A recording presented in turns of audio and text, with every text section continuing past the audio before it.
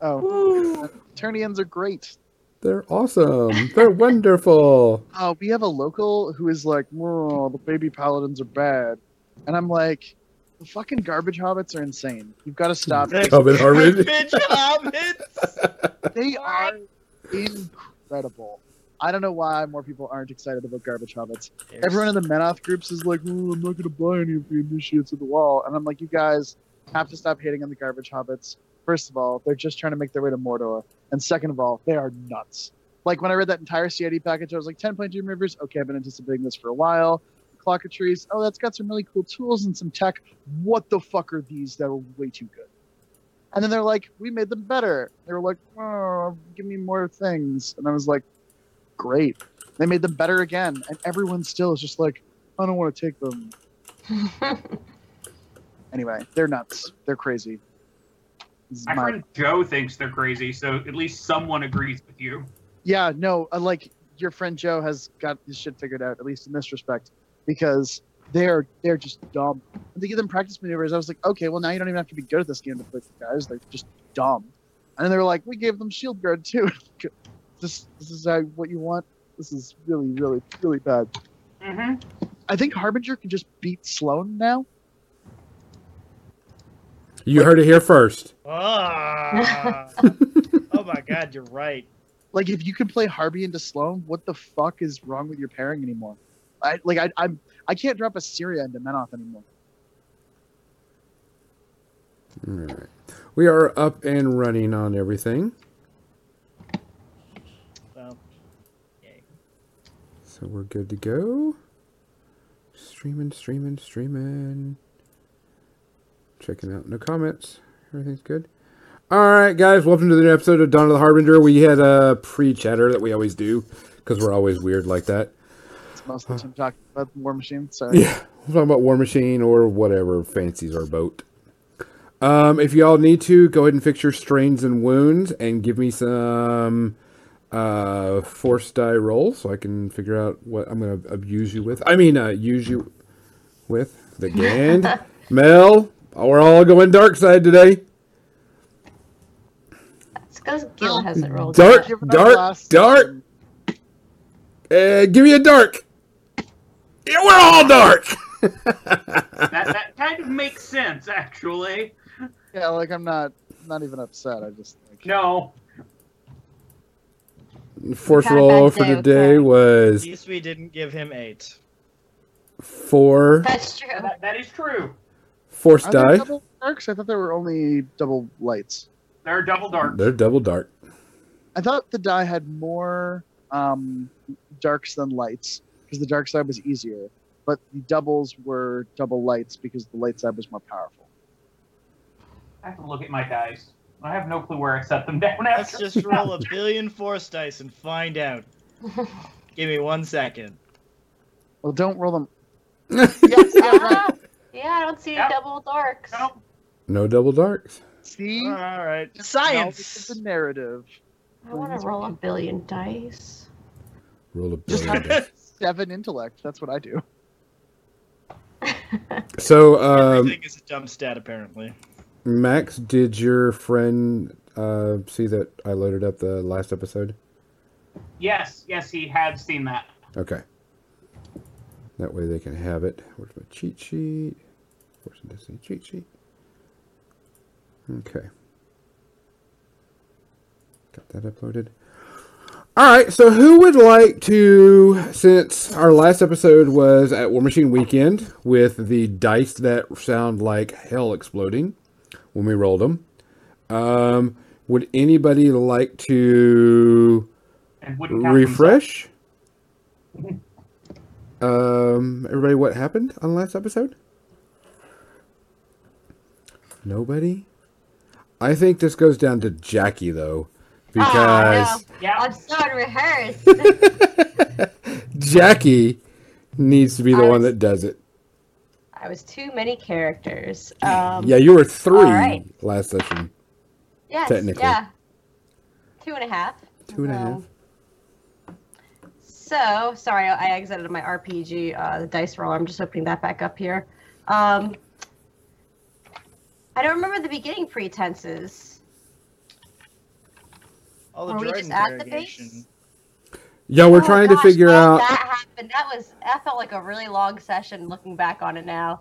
Yeah. Yeah, trying to find out who the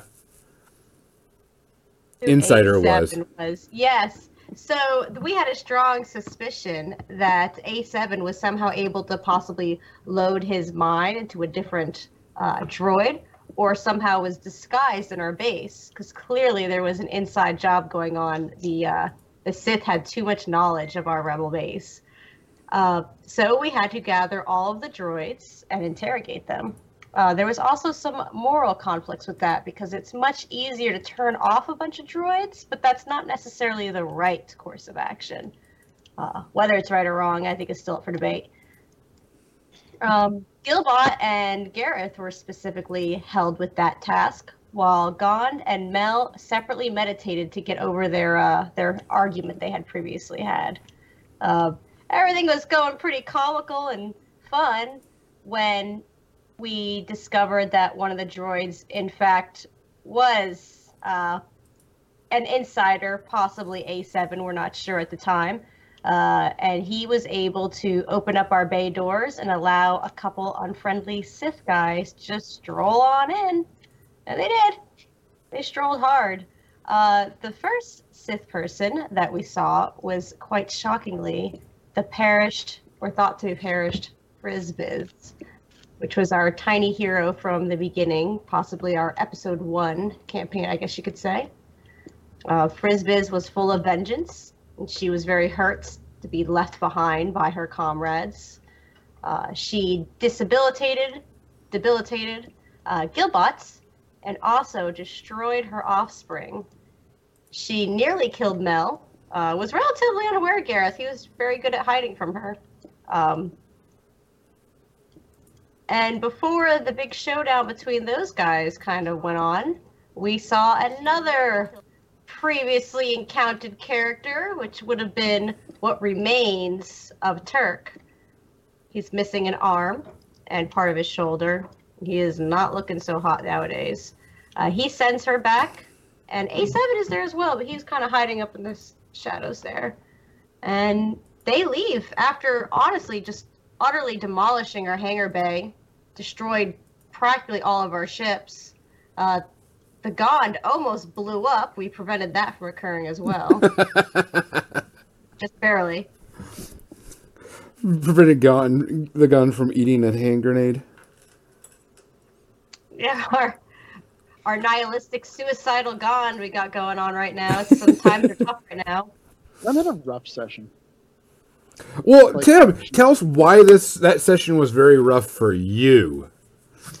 Well, Mel felt a little bit angry and upset, and maybe a little bit like personally full of failure for both having failed to defeat Turk and also having felt like she abandoned Frizbiz, and then to encounter Frizz again and be sort of forced to acknowledge the pain that she'd inflicted, despite doing everything in her power not to, being kind of held to task for those things. That was all pretty devastating. And then also feeling like she was completely powerless in that moment. She was neither able to thwart the technological attack in the form of A7's infiltration, nor able to stand her ground as a Jedi against the oncoming Sith. She was filled with a lot of hopelessness. And watching kind of a, Gilboy, a character who she's kind of aided in the living transformation of, and kind of given voice to, and sort of allowed to be a being in the same way that she herself had hoped someone would help her allow to be a being, be literally destroyed in front of her. That was pretty emotionally devastating. And then getting on this kind of like moralistic high horse with Gand about like the importance of treating droids like beings, and kind of like her interpretation of the Jedi codes, respect for all life, treating droids as life, which is not necessarily a canonical opinion, but it's certainly one that I think Mel holds in high regard.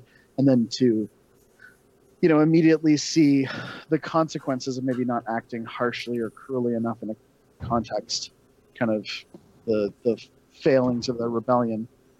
Meanwhile, all while being powerfully aware that out there is a near world-destroying city ship floating about that they have done nothing to stop. Well, what I did think was interesting was your facial expression whenever Jackie put her hood up and started speaking, and I did the description, because if you go back and watch the video, it was pretty hilarious. Yeah. Dan and Max, you were like, "Fuck this." So I mean, he's like, "Who's this? What's going on?" Yeah. Not saying it hit Gand hard too, but I want to get into the role playing before I start talking about what Gand is feeling right now. Yeah. So I mean, so they left, and pretty much Gareth has ran. You're still standing right there, and Gilbot has left holding the pieces of Gilboy. That sounds correct. Yeah, something like that. So Gareth is nowhere to be seen. Gand and Mel are still standing around the ships, and Gilbot is walking away with the parts of Gilboy. I can't remember what you said. Oh my. Oh yeah, oh my. And we did have a lot of comments of people going, "Droids are people too, damn it." Jeff Easterman also said that too. He was like, "Droids are people too," and was really happy about it all. So it was kind of funny. So that came off pretty good. Just so everybody know, tonight is going to be a light session because we are setting up and getting things done. Just so everybody knows, a lot of story building, a lot of story arcing, and to see where the players are going to go from here. And we're going to bring it exactly where we left off. No time has passed. Nothing's happened. You're on that, I guess, tarmac, as you want to call it, or landing pad. And they have just disappeared out of the hangar bay. So, Gand and Mel, you're standing next to each other. Gilbot, you're walking off going, "Oh my." Gareth, where did you go? Well, Gareth. Where did you go? Gareth doesn't know that they're gone and this is like kind of settled. He's still running to get to the operation room where the droid was opening the hangar bay and sending ships off and stuff like that. So he's still in go mode. He's still in action. Stuff is happening. I need to get this done. Let's finish. Let's try to do something that doesn't involve getting killed by a Sith Lord and maybe involves handling a droid, which is much more likely something he can handle. Okay. So basically, yeah, I'm heading up to the operation room in the hangar bay, where there might be a droid that's still doing naughty things. Okay, so you're headed up to the droid room. Jackie, where is Gilbot going? Oh man. I'm not sure if Gilbot entirely knows where Gilbot is going. Probably to immediately find Sarge. He tends to be the answers to most of her questions. Okay. And this is a pretty tough moment for her. Okay. You two on the tarmac, what are your plans? Gand falls to his knees, kind of mumbling, "Why?"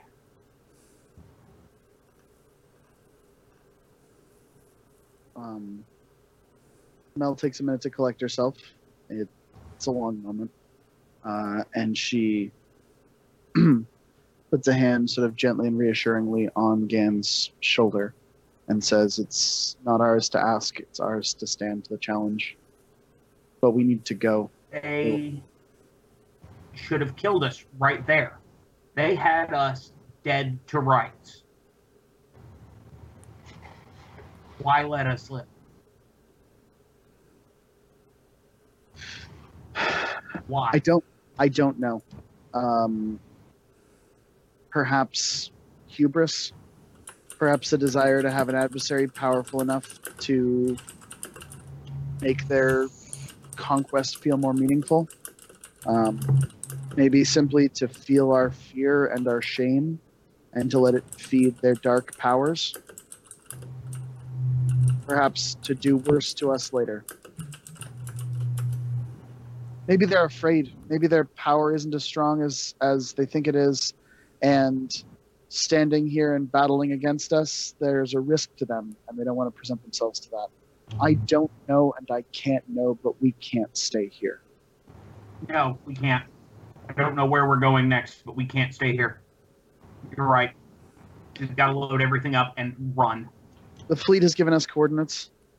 There's a new location, at least a staging point. I need you to help me get a ship. Like that's compromised.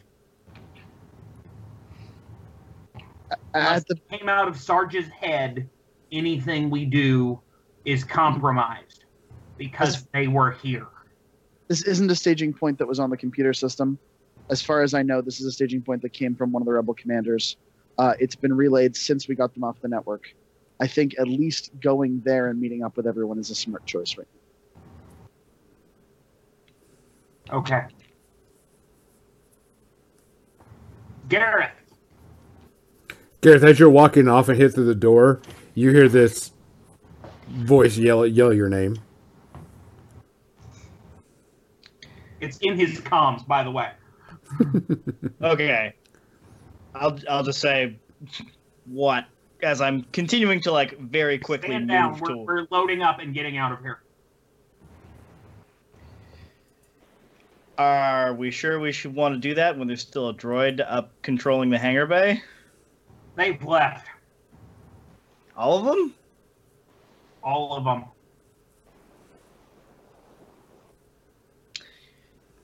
Gareth kind of pauses for a moment and he's a bit paranoid as to whether or not, you know, we're fully aware of whether or not everything is gone, and it's just if that this is even like a moment of calm or should be. But he'll This is not a moment of calm, Gareth. This is a moment of running. Gareth gets on board with that idea. He's like, if we're leaving, sure. This Okay, is a yeah. retreat. Gareth is okay with retreating. he'll still radio back to Gan and be like, I'm on the way. We've got to get Gilbot too. Okay. Gilbot, you start walking off. Where do you go? I'm going to assume that Sarge would be in the main auditorium in which we had all of our meetings. That's where he usually arranged for fleets and things of that nature to move anyway. So I imagine he took refuge there. Okay. You head up there. You notice that the door to the conference area that we're calling it has been pretty much ripped off. Wow. From the outside going in? Or is Yes. the door ripped from the inside? No, you can tell it was ripped off from this side. Oh my. Gilbot cautiously enters the room and scans the area. You scan the area. You see two bodies on top of the large conference-style table that you have. Gilbot runs over to examine what those corpses are. You look over, and you see Lottie's mangled form holding Sarge's hand, and Sarge is just barely breathing. Oh, God. Gilbot immediately calms over to Malikia. Hello, I need immediate medical assistance. Sarge is gravely ill. Lottie is dead. Mel's a little bit floored by that information, but she rushes over as calmly as she can hold. Okay. Anybody else going? Dan's gonna find a ship that hasn't been compromised. Okay. If we're retreating, we need some kind of transport. Okay. Gareth? I think Gareth's gonna also help clear the ships and make sure none of them are compromised. Okay. while y'all are doing that, Mel, you run up there. Y'all notice the people down in the hangar area. You see a bunch of other people, like the rest of your crew or, compadres, are all now getting all together and are like looking for guidance. Like, what do we do? What do we do? What do we do? All right, you guys, we need to search these ships and see which one is flyable. We need to then clear that ship. Make sure that everything that could be a tracking device is not on that ship. We need to make sure there are no hidden droids in compartments. We need to make sure that that ship is 100% clean, and then we need to load whatever we can onto it. Get to it now. You see everybody starts moving around and getting things ready and doing exactly what you tell them to do. Mel and Gil, you walk up and you are there. Mel, you see Lottie has pretty much been sliced in half from hip to shoulder, diagonally. Definitely a saber. You can tell that Sarge, while you're here and he may be alive, he's not going to be for very long. All right. Well, Mel pulls out her medical kit and she tries to perform sort of emergency life stabilizing procedures, just focusing on anything lethal in the next few moments. Okay. She's not bandaging. She's checking for like internal bleeding that's going to cause it. You sit there and you pull out your device to start scanning him. He slaps it away from you. He says, "I'm dying. I'm going to be dead." Of course, he's all in a raspy, hard voice that's really hard for him to talk. He's like, "Mel, it's time for you to take charge. You need to take charge of these people. Get them where they need to be. Destroy that motherfucker and take his head off as quickly as you can."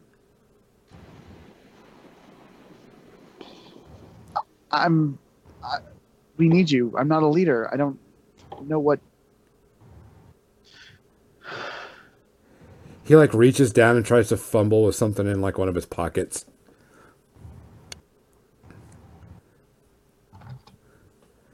After a little bit of time, he reaches out and he pulls out this data disk. And he's like, "Here, this is where you should go. Tell Gand to kill that motherfucker more than anything else." I'm sorry, Sarge. We should have done better by you. And he fades. Mel takes the disc. She quickly goes through his personal effects to make sure there's not something urgent she should take, and then she closes his eyes and folds his arms, turns to Gilbot and says, "I'm sorry, Gil, we have to go. Sarge isn't coming with us." I will exit in 2 minutes. And Gilbot picks up Sarge's body and just holds it in her large torso. Okay. Mel takes a step back. She's started to cry a little bit, just tears running sort of stoically down her cheeks.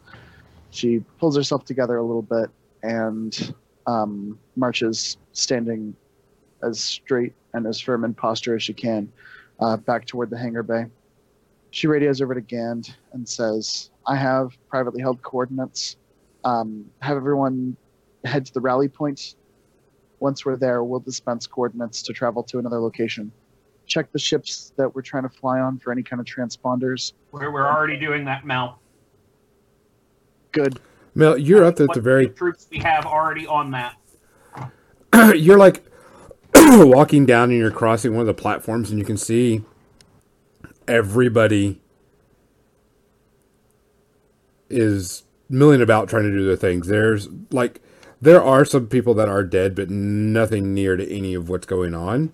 I mean, it looks like the entire force is still here, minus the few dead that you had. scattered about the place. And you see a group of people off to the right that have stopped moving and are starting to talk to each other. All right, Mel marches right over to that group. She kind of You, tries you to get you get about halfway off the platform, and you hear one yell up, "Where's Sarge?"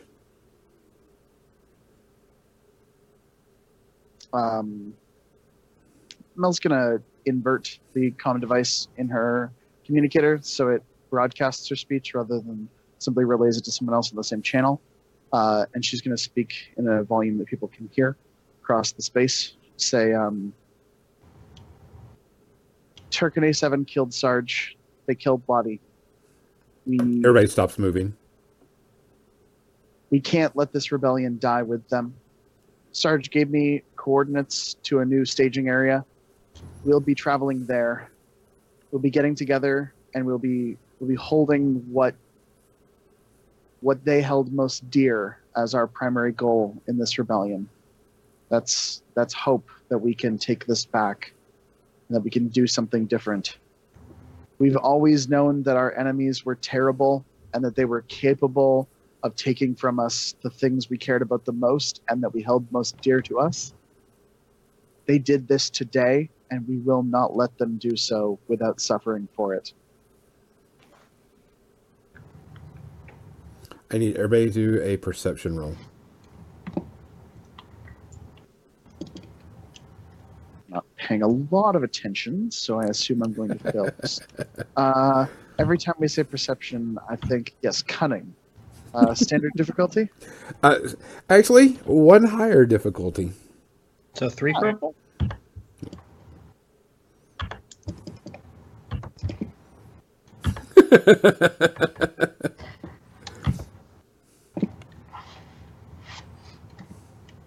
No. Gand is paying attention, but got threat. Much like Gareth. Yep. Oddly enough, the same proportion. Gareth and Gand. Gand, you realize this way before him, and it catches you off guard as you see new people walking in between the crowds. Robed individuals walking through the crowd.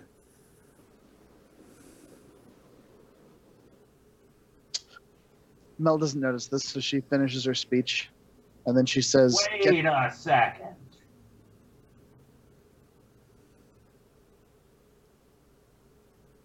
Okay. Everyone halt. Gareth probably We're not these people. knowing what this is, pulls and points his blaster. Gareth, gun down. This guy's blaster's still up. Gun down. He's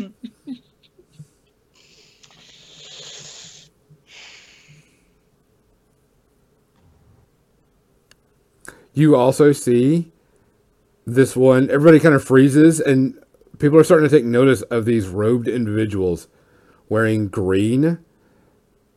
Pretty much forest type green. Not camouflage, but bright type forest green robes. And all of a sudden, you see one of them. They've got their head down. You can't tell who it is.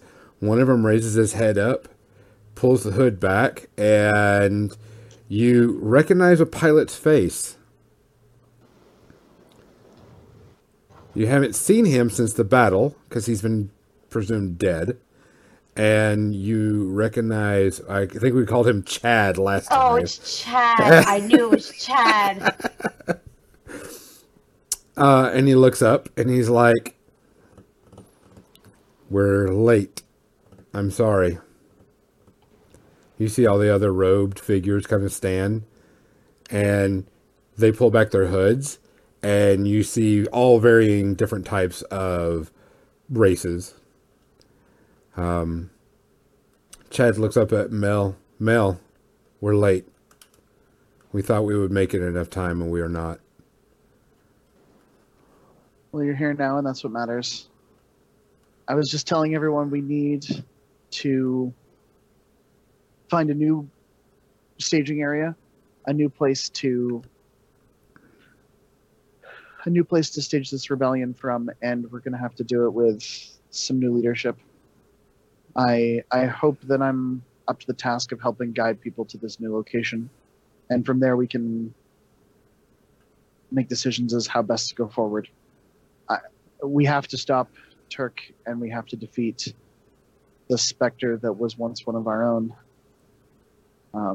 A7's out there, and we'll have to take more intense security protocols to protect our computers. She stopped herself from going into a more technical explanation. But right now we need to make our way. Do you have serviceable ships? Well, we do, but you're not going with them.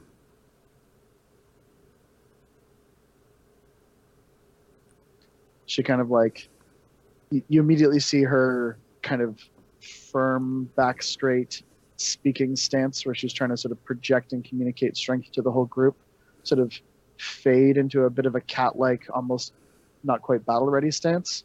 And she says, why? You say that, and he kind of looks over to his right-hand side, and you notice this female character, a Twi'lek, very elaborate Liku, and she's got very weird patterns on it, but a very dark green complexion. My name is Shayla, and we are Knights of Unbar. And you are to come in with us because our master has summoned you.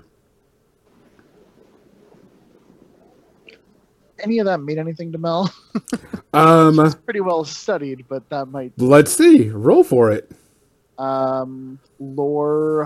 Jedi. Ancient mythology? Mm-hmm. Okay. Let's see what I got there. Some of these dice and some of these dice. Difficulty? Standard. Okay.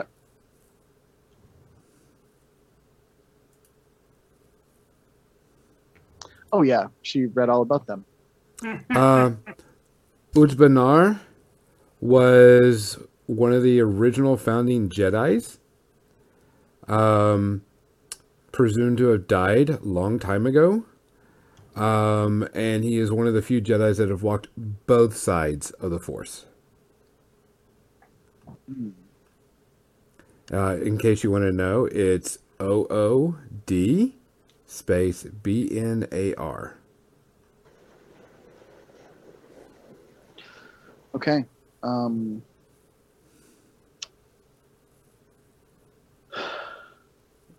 You have been summoned, so they will be going without you.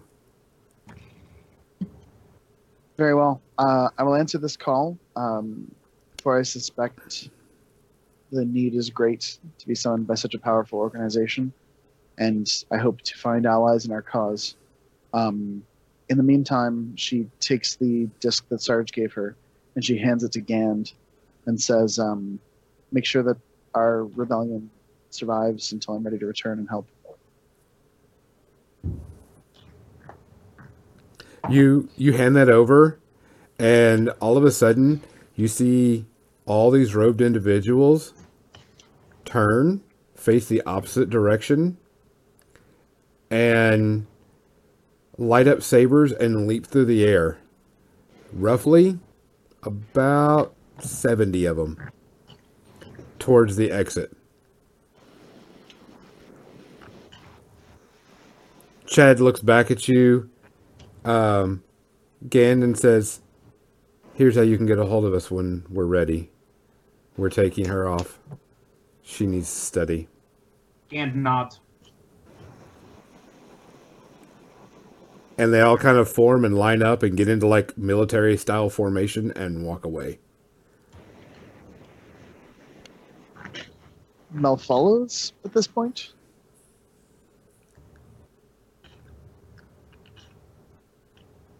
Gand.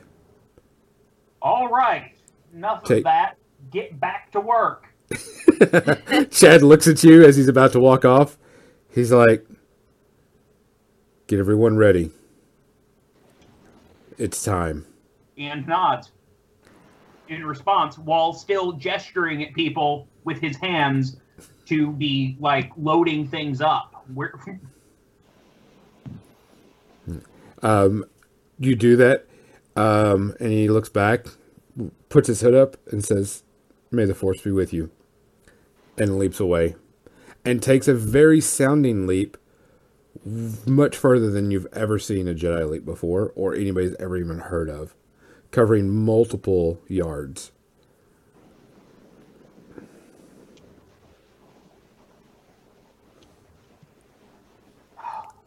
Chad waits and looks over at, looks down towards you, Mel, and Shayla is like, "We have much to talk. Let's go." Mel follows. All right. You see roughly about, like I said, roughly about 70 type Jedi, or saber-wielding Force users walk out and disappear outside of the hangar bay. Three letter doing this, how long are you going to search? Until we have enough clear ships for everyone to get on one. We aren't leaving anyone behind. Okay. What do you plan on doing with the gear? Loading up whatever we can fit on a ship with people. Okay. We're taking whatever we can. Okay. I say we should destroy anything we can't take. Gareth, you get your guys and you rig that. Let's do it. All right. Take It's going to take pass. you quite a few hours to do this. Oh, I figured as much.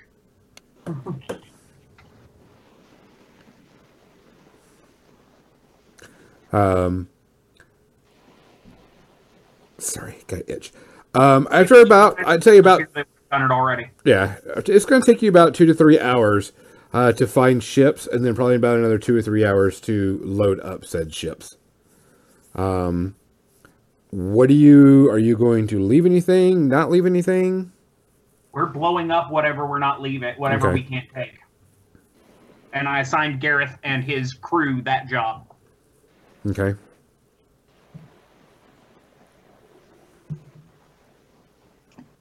Yeah. So I assume we load up as much data and stuff as we can. Like, take as much information with us, too. Mhm.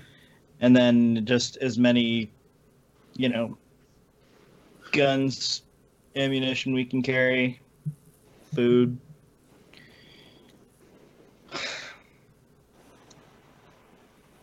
Okay. Gil, what do you plan on doing? Gilbot was mourning the loss of Sarge and Lottie. She has been filled with desire to take mementos of these people's lives before she disposes of their bodies. So she searches Sarge's arms for anything that she could take with her. Okay. Anything of interest? No, I mean, there's like a medallion, something that might be what you consider, a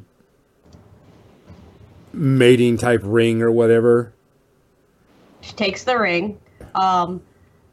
Lottie, she does the same. She knows that Lottie's culture would have a lot to do with their history. Mm-hmm. So she tries to search for anything that seems like it's of her family's lineage. So that maybe she could possibly give it back to one of them someday. You don't see anything. All right. No family tie stuff. Nothing. She kind of figured so much. She picks up both the body of Sarge and fumbles to pick up the two halves of Lottie and carries them both. She's very strong and she's very large. She can do this with ease. And she decides to take them both and put them back in Sarge's room on his bed because that's where they love to be. So she does that for them. Okay. After such, she would simply just tuck them in. She's keeping the parts of Gilbot or Gilboy for a little bit. She doesn't know what to do with any of this. She decides to head to the main area. She can hear a lot of ruckus, and she needs to figure out if it's worth it to be useful right now. Okay. Gilbot, when Gand because Gand is air traffic control right now in that main hangar area, tarmac. When he sees Gilbot, he simply says, "Get on a ship. Stay there. We've got everything under control. You can mourn." Gilbot does not say hello. She walks on the ship.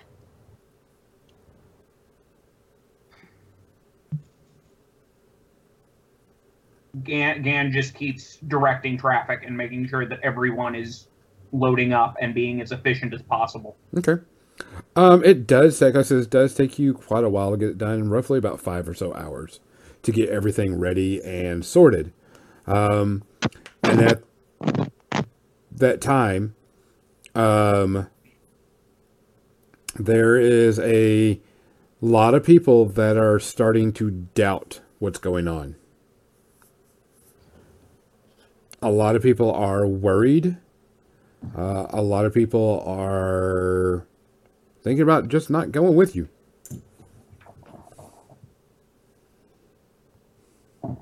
I'm going to negotiate with them. Negotiate with the mob. How many purple die? One more above standard because morale.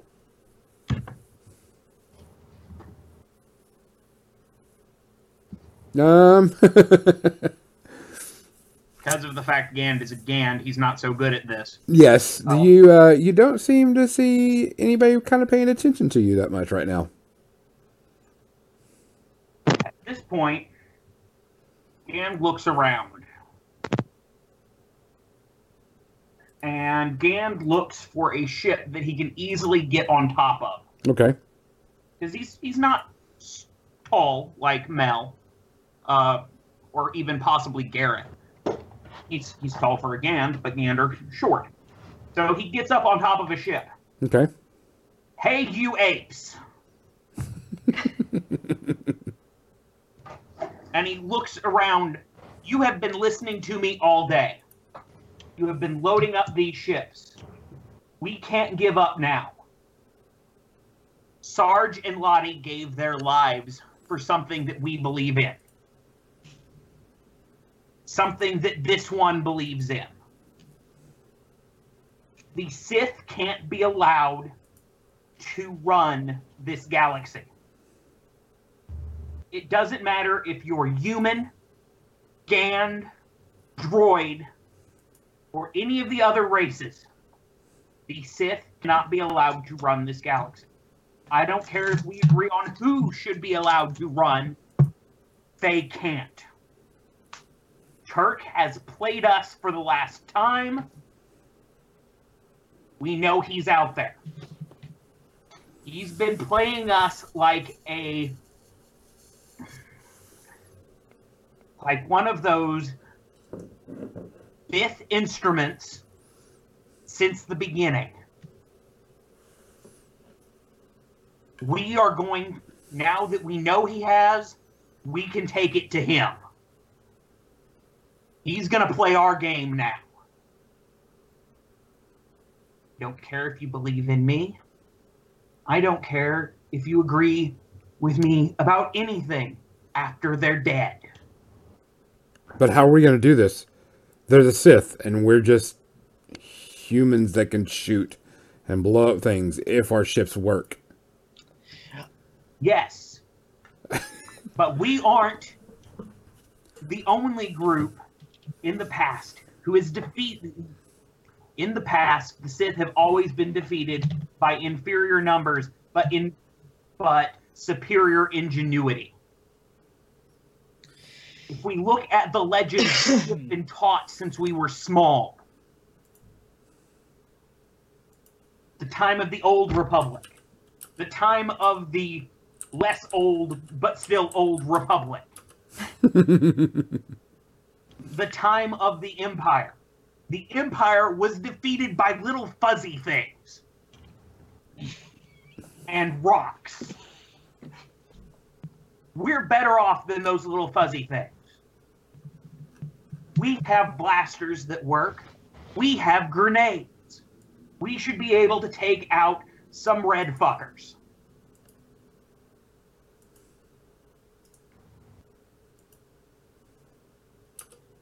We have a superior intelligence net that I have been working on that hasn't been infiltrated by A7. We have superior logistics capability. We have a black market that we have access to. All of those things came about without Turk or A7. So they don't have access to them. At one time, I would have taken money just to be away from this. And I'm pretty sure that's what Sarge is banking on. That any of us, not Sarge, Turk, sorry. John the player got confused there for a second. Gand would not have gotten confused. It's okay. I'm pretty sure that Turk is banking on any of us, non-Force users, being willing to take money to not be part of this. Let's prove him wrong. Because any of us giving up right now is letting them win.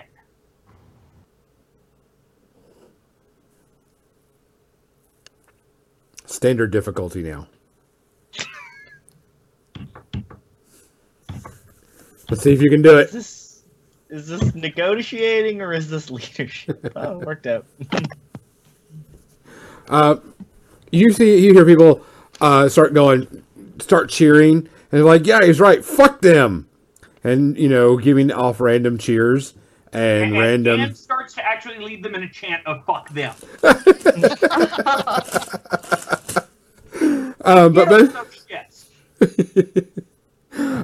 That's what pretty much everybody starts getting along with it, and spirits start to rise a bit. So, okay.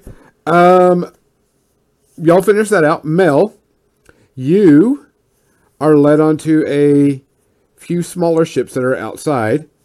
That you see people branching off into 3 smaller ships, and you're led to the middle one. Chad and Shayla are next to you. You're here to see him. We're going to take you. You're going to learn. You're going to lead.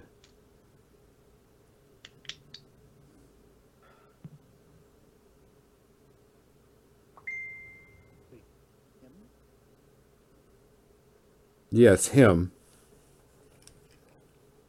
Are you suggesting that Benar is alive?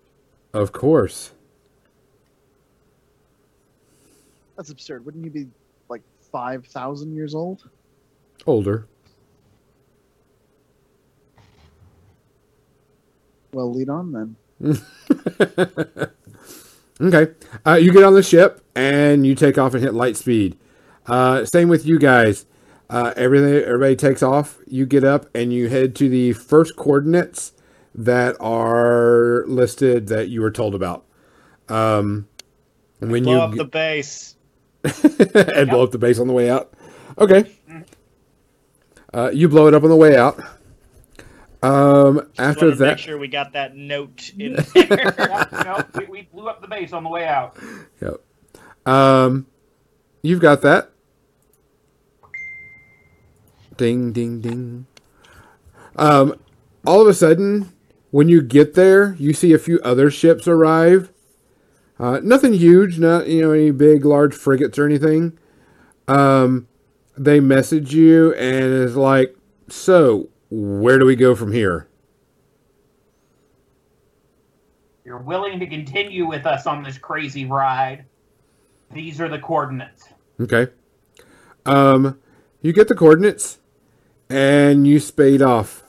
This trip will take you a couple of weeks after you've noticed these coordinates are inputted in and ready to go.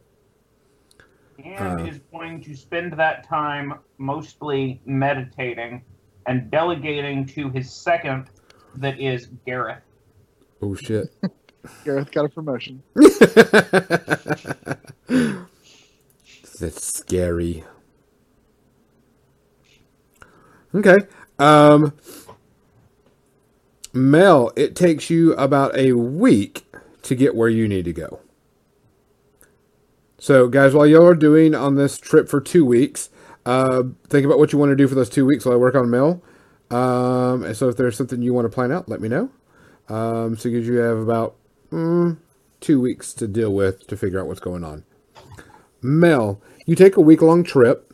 Anything you want to do during this small venture of 7 days, roughly? Mel's gonna create a little bit of space between herself and the knights. Spend her time in meditation, and she's gonna do a little bit of programming on her personal computing devices. See if she can't come up with a kind of an algorithm to detect the sort of droid mental presence that infiltrated their base last time. That she could install in the future base. You go to take up your pad and start messing with it, and it's not turning on. She asks one of the people who's with her if there's a reason why her computer devices might not be working on the ship here. Yes, the only thing that works here is the ship. Very well. You notice that no one here carries anything but a saber. There's no rifles. There's no computers. Even the areas that you're in, there's not even computered areas. There's no terminals, no nothing. It's all blank and pretty bare. Okay. Mel decides to instead meditate on the issue. Okay. If you can't program on a device, she'll program in her mind. When she quiets her space mentally, she, builds a mind palace of various kind of locations and spaces, and then she compartmentalizes those ideas until she can kind of mentally workshop the code she's going to implement in her brain. Okay. Obviously not as effective as actually programming it on the computer, but she begins to build the framework for inspiration that could eventually turn into that. Okay. During that time, like I said, it takes you about a week. They offer you plenty of food and water and, everything else. But you notice that nothing that they have is made from metal or anything but straight. Like everything, like the spoons, the cups, the bowls, everything's made from an organic material. Is that true of their sabers as well? Their sabers are not. They are the only metal that they have anywhere on or near them. Okay. Well, Mel, respects the custom and uses their implements. She keeps her metal equipment and devices to herself, as to not disrespect the space. She doesn't ask any questions, but she makes a point to observe their cultural practices as closely as possible. Mm-hmm. Okay. About the end of the week, they come up to you and says, we're almost there. You need a change of clothes. Oh? Yes. They hand you a small bag and go, here. Mel examines the bag.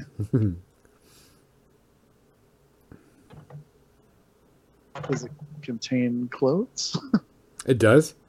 Okay. It has... Everything has gone from being very machine-made to very handmade type stuff.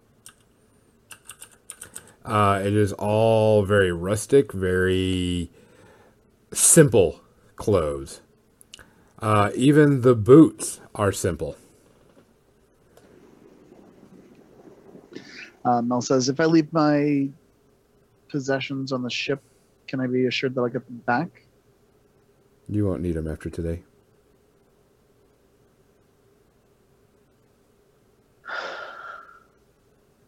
It's a concerning prospect, but I'll do what I can here. She changes out of her armor and removes her belt and attachments. She puts the holocron she's carried with her and various other items that she has in a bag to the side, and then with a moment of space or privacy, she changes into the much simpler clothes. She hangs onto her lightsaber, though, feeling like at least that practice seems to be appropriate here. Okay.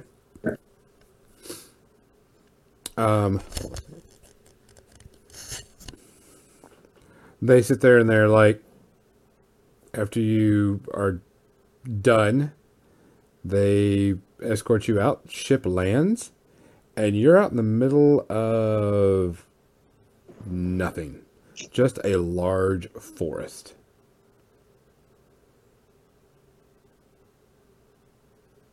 Kind of like if you were to walk out in the redwoods type thing. She'll escort you off and says, "Go ahead. He'll find you."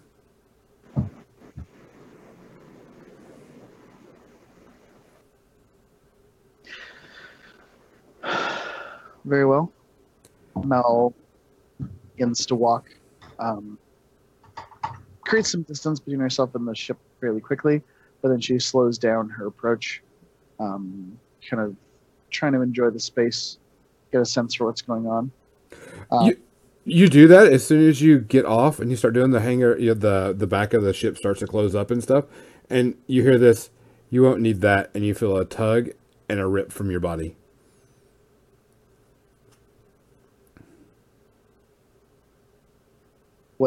What's pulled away from me? Your saber is gone. Doors close. That's Ship takes off.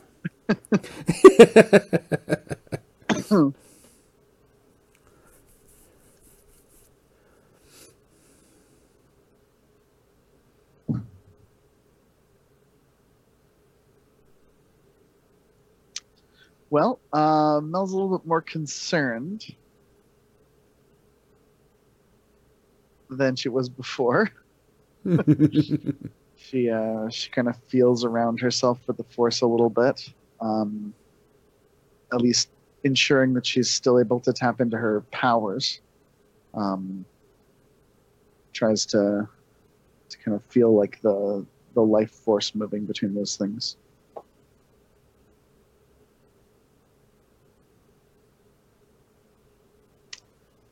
I assume I can still do that.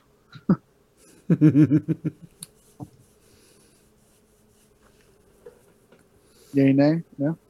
You sit there and you kind of chill for a minute, and you hear the last of the engine as it goes away. Okay. Yeah. All right. Well, Mel is definitely feeling a little on the defenseless side. She's wearing some very simple robes and outfits. She's starting to feel like maybe this was less an obscure historical figure's religious order sent to save them and more of a Sith trap to imprison her in an island full of trees. So she's holding herself together as best as possible, but she starts to kind of quietly wander. She knows that the kind of hopelessness and despair and fear that she's feeling are emotions that are likely to create a sort of cyclical pain for her. So she wards them off temporarily. She's going to give this an honest and faithful effort before she switches gears and starts trying to come up with a plan to get off this place. So she's wandering around, just kind of trying to experience the trees and the space, but she's also quietly looking around her to see if there's anything that she could like turn into a device of use. Okay. The necessary mechanical abilities to do anything at all with nothing but redwood pieces are probably foreign to most people, but Mel, as a trained and incredible armorer, is considered to always have the right tools for the job. So even if she's whittling sticks, she might be able to turn something into a serviceable device. Of some sort. Eventually. It could take years. Like it's Okay. You do that. Guys, we're gonna stop right there for you, Mel. We're gonna jump over to the other guys. Get on your trip. Morale ebbs and flows through the whole time y'all are driving on this 2-week journey. And it ebbs and flows really good to really bad to really, really good again. And you notice that each time you get to a different stop along the path, more people join up with you. And your fleet is getting larger. On your third stop, you actually are joined by a large frigate. The fourth and fifth, you're joined by a couple of other larger ships. One of a cruiser class that is armed to the teeth. And when I mean this is a cruiser class that was meant for holiday cruising, it's been retrofitted with weapons. Very, very, very rigged with weapons. Wasn't meant to be a warship, but it has been commandeered to be a warship. And so your fleet has gotten much larger. During this time, Gand, you have received a call from your comrades wondering where their recent payments are. We have not received funds in quite some time. Aren't you guys supposed to be working on this too? No. We've cut ties with the rebellion. We've lost too much money.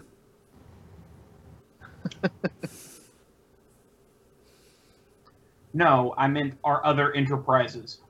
Why are they not being profitable? Because it's a lost cause. Every time we give a ship, we get nothing in return. Every time we give some money, we get nothing in return. We can't have everything being destroyed all the time. How many ships do you need?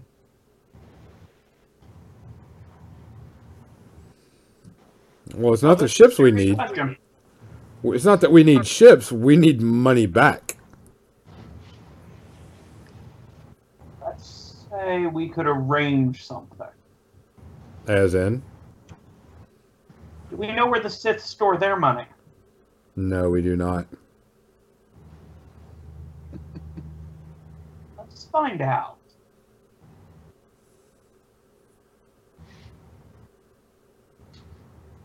This might turn profitable anyway.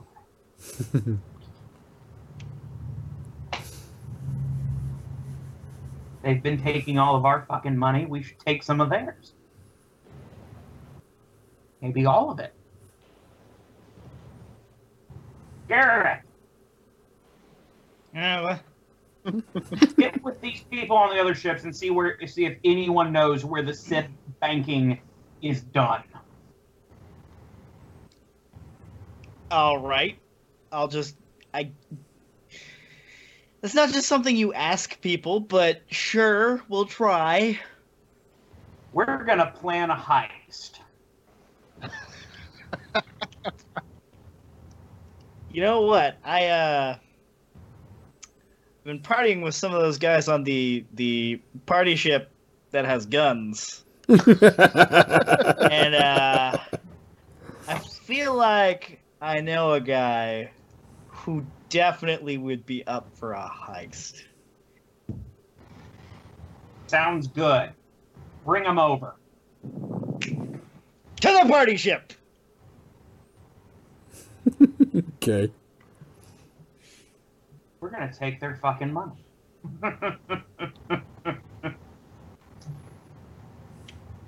How do you plan on doing that?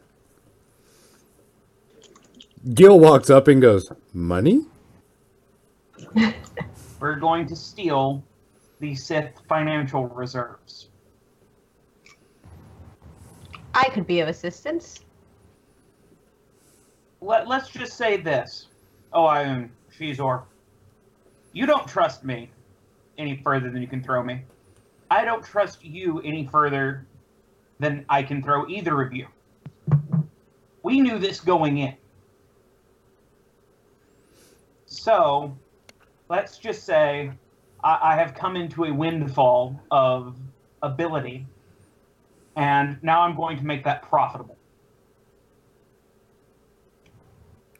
All right. Better make it quick because we need to be paid. I know. We all need to be paid. Your smuggling and your black market would have been more profitable than they have been. Well, we can't keep taking a loss on these guys. It's not working. No, we can't. So we're going to fix that. Since this is the part that I'm in charge of, that's my problem. And Gand proceeds to hang up on them. Okay.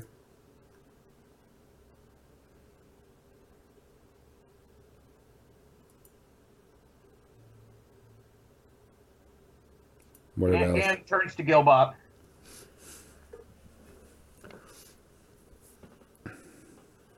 I wish Malokia was here. My hours of meditation so far on the trip have allowed me to put together a really interesting puzzle. Unfortunately, it's not very profitable. But Turk has been playing me and Mel since we met him. Turk picked me, Mel, and Frizz to be agents for him. Mel and Frizz, untrained Force users, who would then owe him something. Me, a money-grubbing shyster of a Gand who pretends to be something he isn't, for the most part.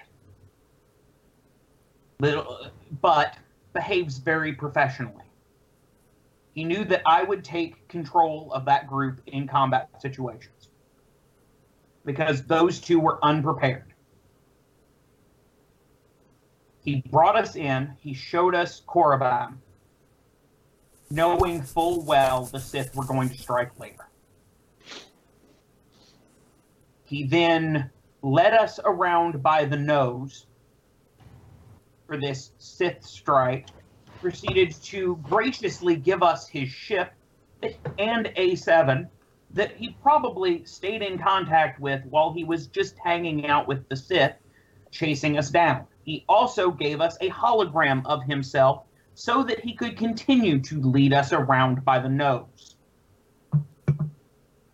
Then, when he could see that through A7 that Frizz was ripe to bring to the dark side, he used my professionalism against me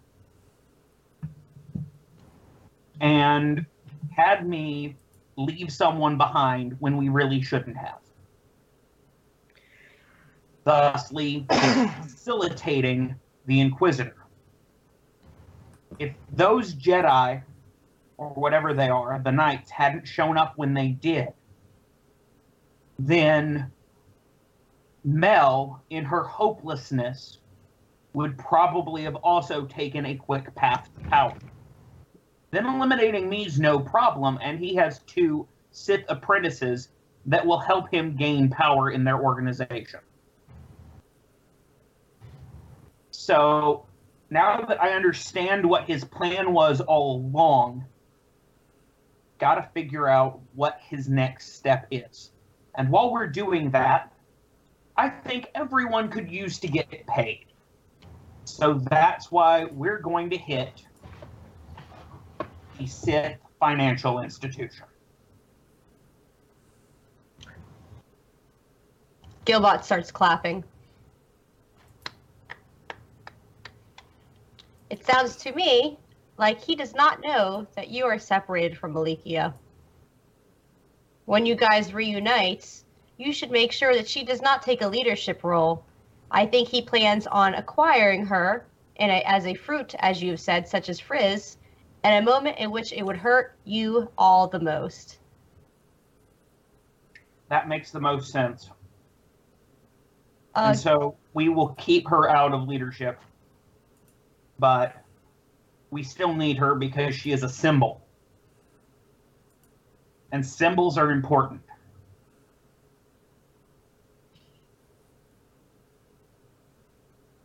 So, Gail, gather up what other individuals you can. See if any of them can help you rebuild Gilboy, if you haven't been working on that already. There's got to be people, mechanics, that can help you with that. I'm sorry for the temporary loss of Gilboy, but we definitely have enough resources right now that we can rebuild him. Better, stronger, faster. But we would definitely need some credits. So Gilboy would probably be very useful at robbing a bank. Small, can get in through air vents, all kinds of good things like that.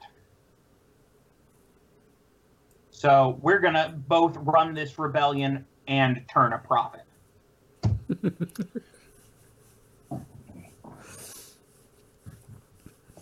Gareth does not look amused. He's Well, I got to was go there ask for any of everybody. that. But I'm going to party, and like under the guise of assisting. I'm not gonna not do what I said, but I'm definitely gonna do more than I said. No, Gan thoroughly expects you to not take this as seriously as he does. I would like to point out that Gilbot thinks that she saw through the window the name of that party ship, and she thinks it was Paradise City. It was in a strange dialect. That's pretty funny. Okay, we're gonna come back to Mel for a little bit. Y'all could work, or y'all three, work up something of what y'all want to plan to do. If you want to like text each other or whatever, I don't care. Go ahead and try to figure out I'm something. gonna go get my phone so I can be on the group chat. All right, and y'all can work on that while I talk to Mel. Mel, you're walking through this forest, and it's eerily quiet. Nothing going on. Nothing happening. No creatures, no nothing. Well, that's unusual for a forest. Of course, there's no small trees. They're all huge, large trees. Yeah. Mel's definitely concerned. But she's trying not to let that emotion grow. She's nurturing instead her feelings of wonder at the incredibly large plants, having never been to a world that had trees this big before. You say the word plants, you now notice that there's nothing but trees. The ground is bare of all vegetation but the trees. Are trees not plants? But I'm talking about, you don't see any grass or anything like that, now that you mentioned and you're looking around. Yeah, Mel's definitely a little taken aback by that, although like especially large trees can have a pretty significant rain footprint, so it's possible there's just like not room for anything else to grow here. She's gonna see if she can walk toward if there's an area where there's any kind of a clearing, or if this just sort of fairly even distribution of trees continues endlessly. How long are you going to walk? Oh, she'll take an hour or two. She's patient. Okay. During that hour, you walk by and you kind of have to put your hand next to the tree to walk around it and stuff. And it says, in your head, you hear, "Easy, little one. It's not that bad." It'll take some moment to confirm that she's not going insane. Just like a mental check, am I crazy? If I was, I probably wouldn't know if I was crazy. So it seems pragmatic to embrace a philosophy that I'm not. Assuming that I'm not crazy, did that tree just talk to me? And she's just going to kind of pause walking for a moment and try to collect herself a little bit. And then she'll say out loud, but she'll try to think it very clearly as well, in case a being can hear her. I'm sorry. Who are you? You touch the tree again, and it's like, you know who I am. You're at least studious enough to know what and who I am based on what they've told you. I've certainly read and heard of force spirits that are connected to the life that exists around all of the world. And it's still here. She presses her hand directly against the tree and doesn't relinquish it. And she takes a second and says, are you Oud Banar? We are. She takes her hand off of the tree and she walks a few more paces, and then she puts her hand on a different tree. Does she sense the same connection to the being? Yes.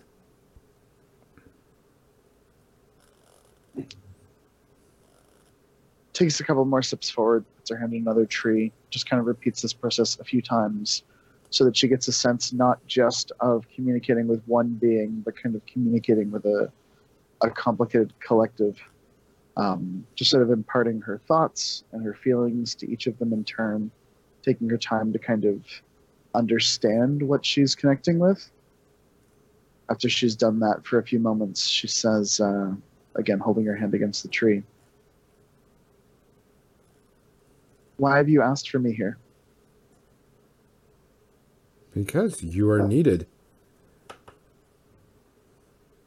The Force needs you, and you need the Force. So take your trip, go to the center of the forest, find the home, and get some rest. We have much to work on tomorrow. Milne nods, a little uncomfortable with the degree to which her autonomy has been sacrificed in favor of serving the greater world. She's also a bit overwhelmed. She's personally very invested in this notion of this rebellion and in helping these people, preventing the Sith from taking over the galaxy and sort of freeing a world in which Jedi can train and live. But the needs and wants of a 5,000 or more year old being who's become a kind of forest collective are maybe good and maybe in the interests of what's right, but far more cosmic than anything she's ever dealt with before. So she marches toward whatever space feels like the center of the forest, occasionally maybe reaching out that hand to touch a tree and feel that connection again and make sure she's going in the right direction. It takes you about a good 3 hours to do that. But when you notice it as soon as you get in to the center, because there is a house built out of growing tree. Yeah, she's still not super comfortable with the whole situation. Feels a bit worried, mostly that, at the end of whatever process is going on here, she's not going to care enough to help her friends anymore. And that fills her with some doubts about the path that she's on. But okay. She still enters the house. Okay. Give me 1 second.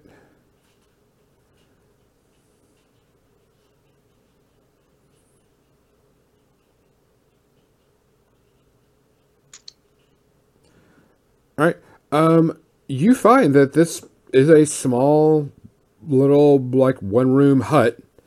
Not bigger than, 20 by 30, roughly. Very sparse with stuff.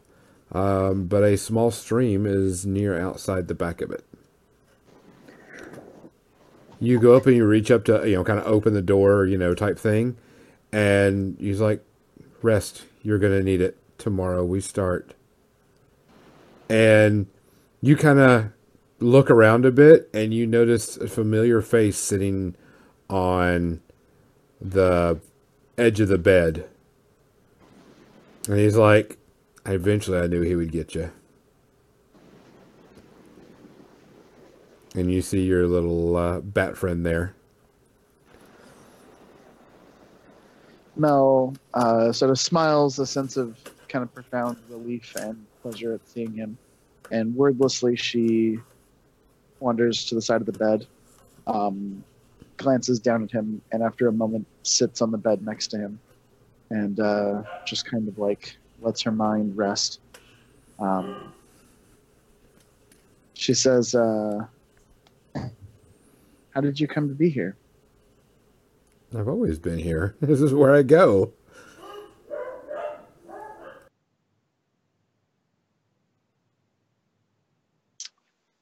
This is where it all started. Well, I'm afraid and I'm nervous, but I imagine those emotions are pretty normal now, so I'm not letting them control me. I think I'm going to listen to the advice and get some rest. Very wise of you. All right, we're going to cut. Guys, I know I said this is going to be a short one, and it's because I'm going to talk to you about off air where we're going to go from here. And like I said, this is just a build up. So for everybody that's listening, sorry if it's too really short for y'all today. This was a build up based on the previous things that went on. I need to talk with them off air so they can figure out what they're going to do. So it's not a story breaking for y'all. And like I said, I know it's probably about 30 minutes shorter than normal, but I apologize. Thanks for listening. We will be back either next week or the week after, but don't worry, you'll get to hear more. Bye.